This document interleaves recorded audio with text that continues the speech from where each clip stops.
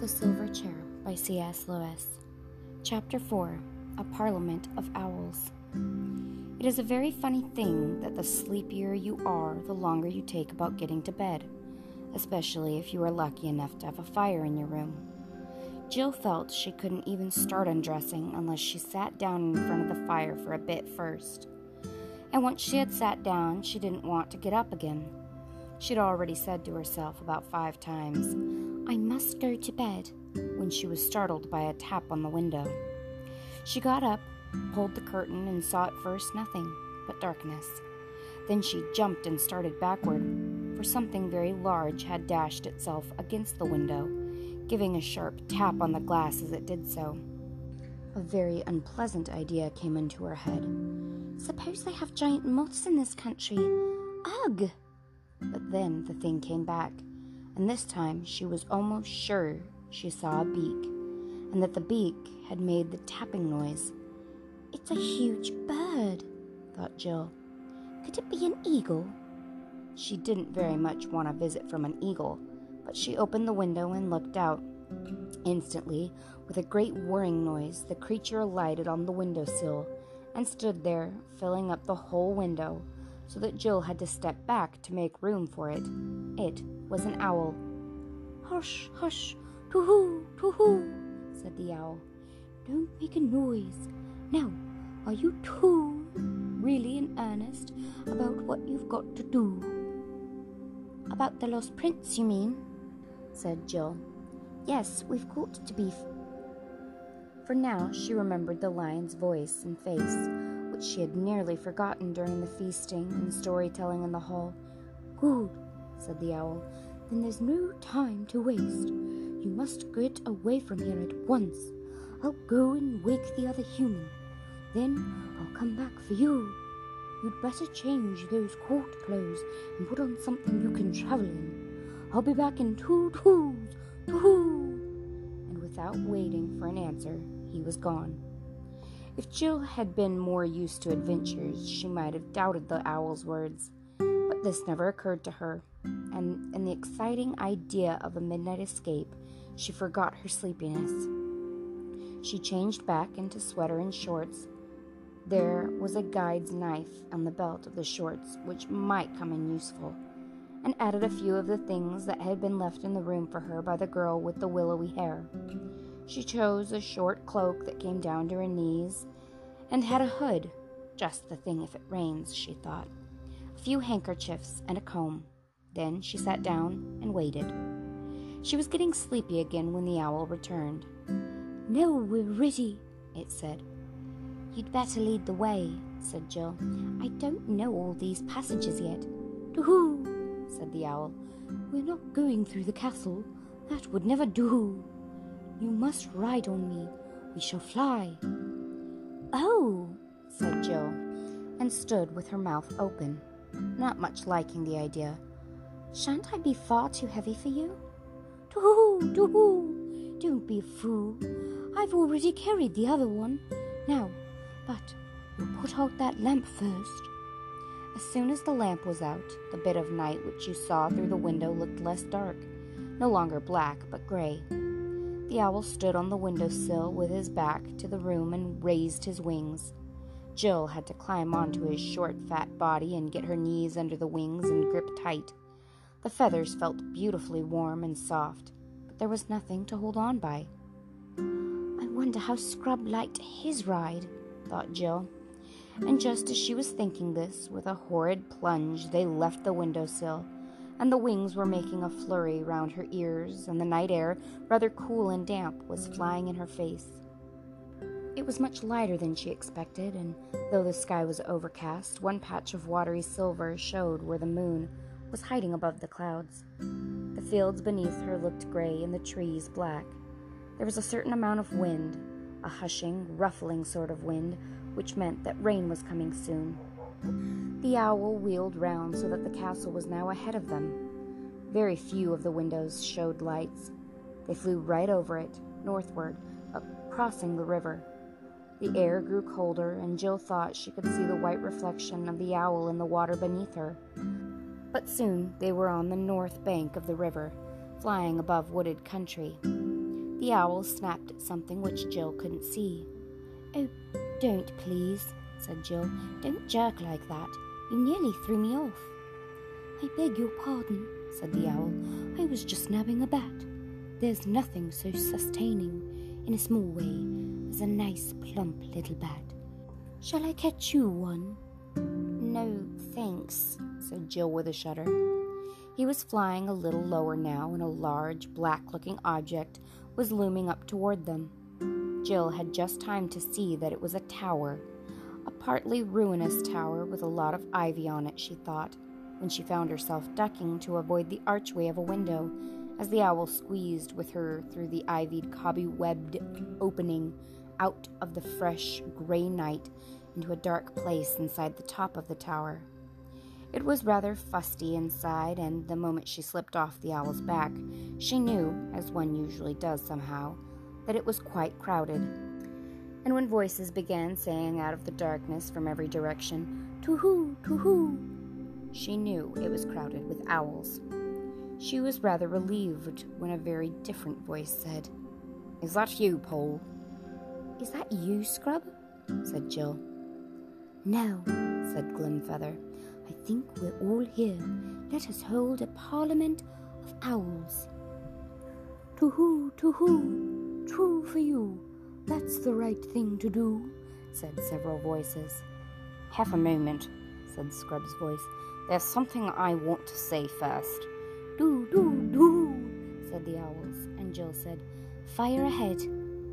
"I suppose all you chaps, owls I mean," said Scrub, "I suppose you all know that King Caspian X, in his young days, sailed to the eastern end of the world.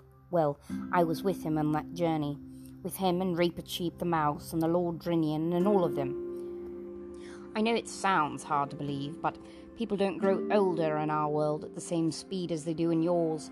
And what I want to say is this, that I am the king's man, and if this parliament of owls is in any sort of plot against the king, I'm having nothing to do with it." To-hoo, we're all the king's owls too," said the owls. "What's it all about then?" said Scrub. "It's only this," said Grimfeather, "that if the Lord Regent, the dwarf Trumpkin, hears you are going to look for the lost prince, he won't let you start. He'd keep you under lock and key sooner." "Great Scott," said Scrub. "You don't mean that Trumpkin is a traitor? I used to hear a lot about him in the old days, at sea. Caspian, the king I mean, trusted him absolutely." "Oh no," said a voice.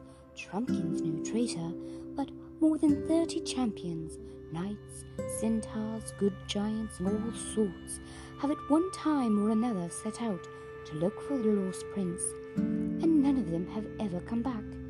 And at last the king said he was not going to have all the bravest Narnians destroyed in the search for his son, and now nobody is allowed to go." "But surely he'd let us go," said Scrub, "when he knew who I was and who had sent me." "Sent both of us," put in Jill. "Yes," said Grimfeather. "I think very likely he would, but the king's away, and Trumpkin will stick to the rules. He's as true as steel, but he's deaf as a post and very peppery. You could never make him see that this might be the time for making an exception to the rules. You might think he'd take some notice of us, because we're owls, and everyone knows how wise owls are," said someone else. "But he's so old now, he'd only say, 'You're a mere chick. I remember when you were an egg. Don't come trying to teach me, sir. Crabs and crumpets.'" This owl imitated Trumpkin's voice rather well, and there were sounds of owlish laughter all round. The children began to see that the Narnians all felt about Trumpkin as people feel at school about some crusty teacher, whom everyone is a little afraid of, and everyone makes fun of, and nobody really dislikes. "How long is the king going to be away?" asked Scrub. "If only we knew," said Glimfeather.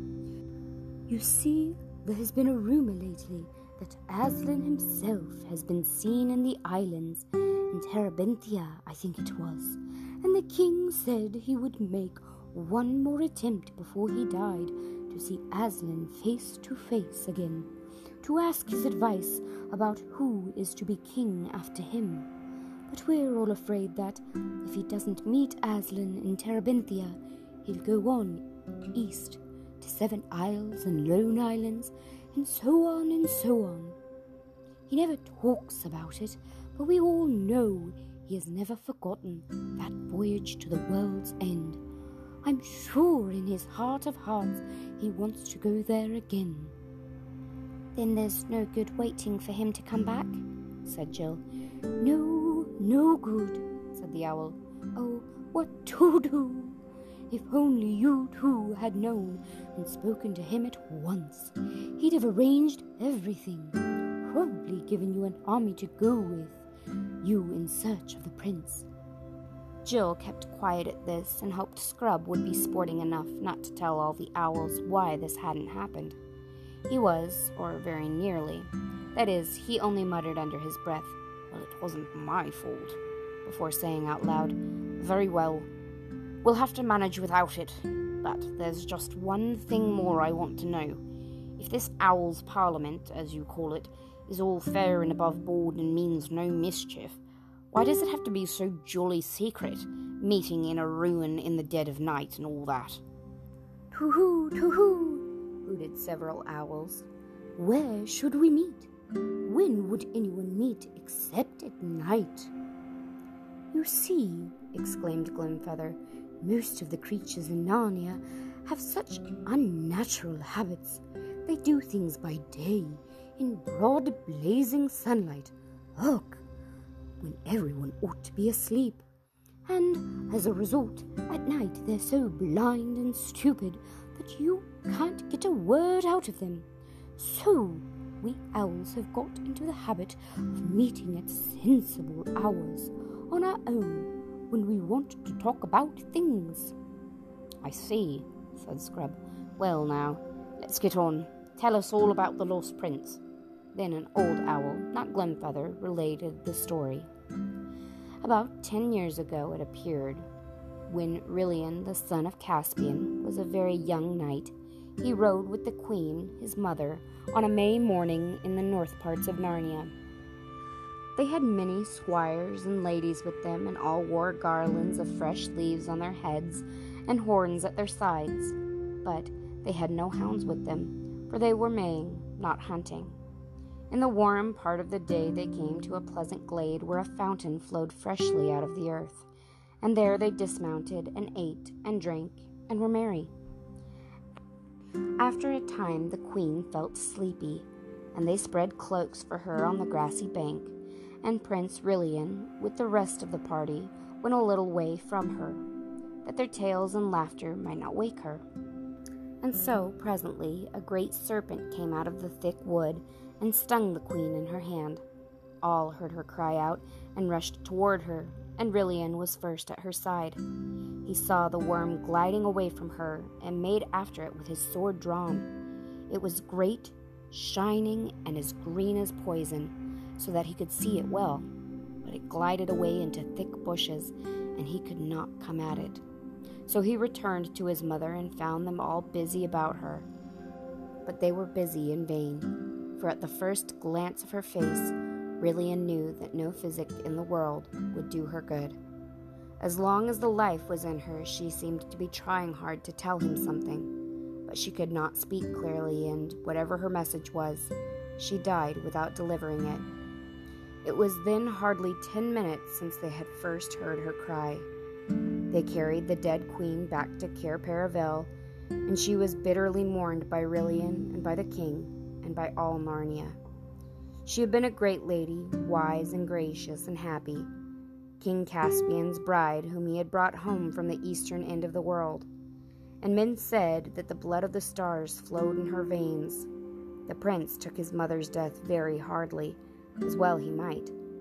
After that, he was always riding on the northern marches of Narnia, hunting for that venomous worm, to kill it and be avenged. No one remarked much on this, though the prince came home from these wanderings looking tired and distraught. But about a month after the queen's death, some said they could see a change in him. There was a look in his eyes as of a man who had seen visions, and though he would be out all day, his horse did not bear signs of hard riding. His chief friend among the older courtiers was the Lord Drinian, he who had been his father's captain on that great voyage to the east parts of the world. One evening, Drinian said to the prince, "Your Highness must soon give over seeking the worm. There is no true vengeance on a witless brute as there might be on a man. You weary yourself in vain."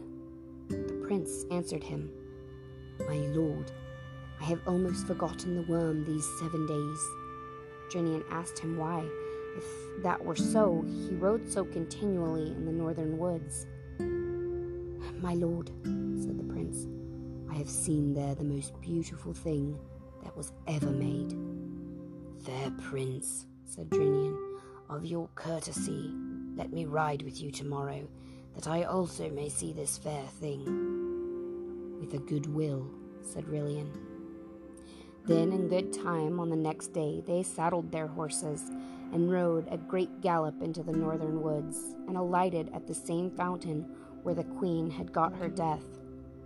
Drinian thought it strange that the prince should choose that place of all places to linger in, and there they rested till it came to high noon. And at high noon Drinian looked up and saw the most beautiful lady he had ever seen, and she stood at the north side of the fountain and said no word, but beckoned to the prince with her hand as if she bade him come to her.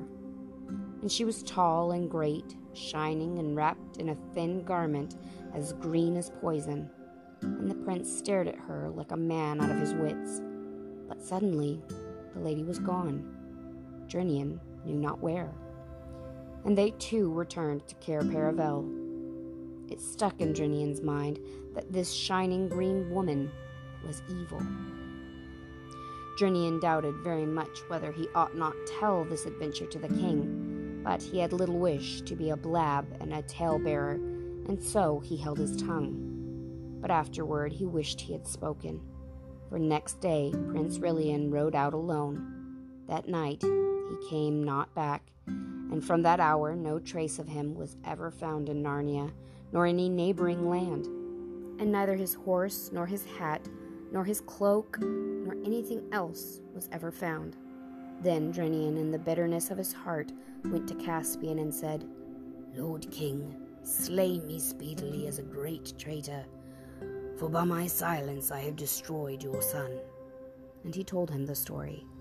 Then Caspian caught up a battle-axe and rushed upon the Lord Drinian to kill him, and Drinian stood still as a stock for the death blow.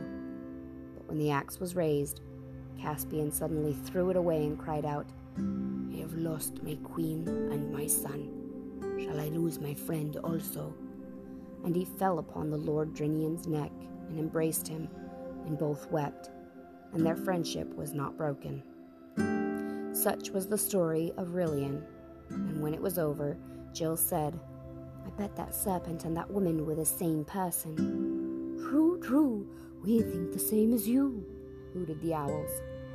"But we don't think she killed the prince," said Glimfeather, "because no bones." "We know she didn't," said Scrub.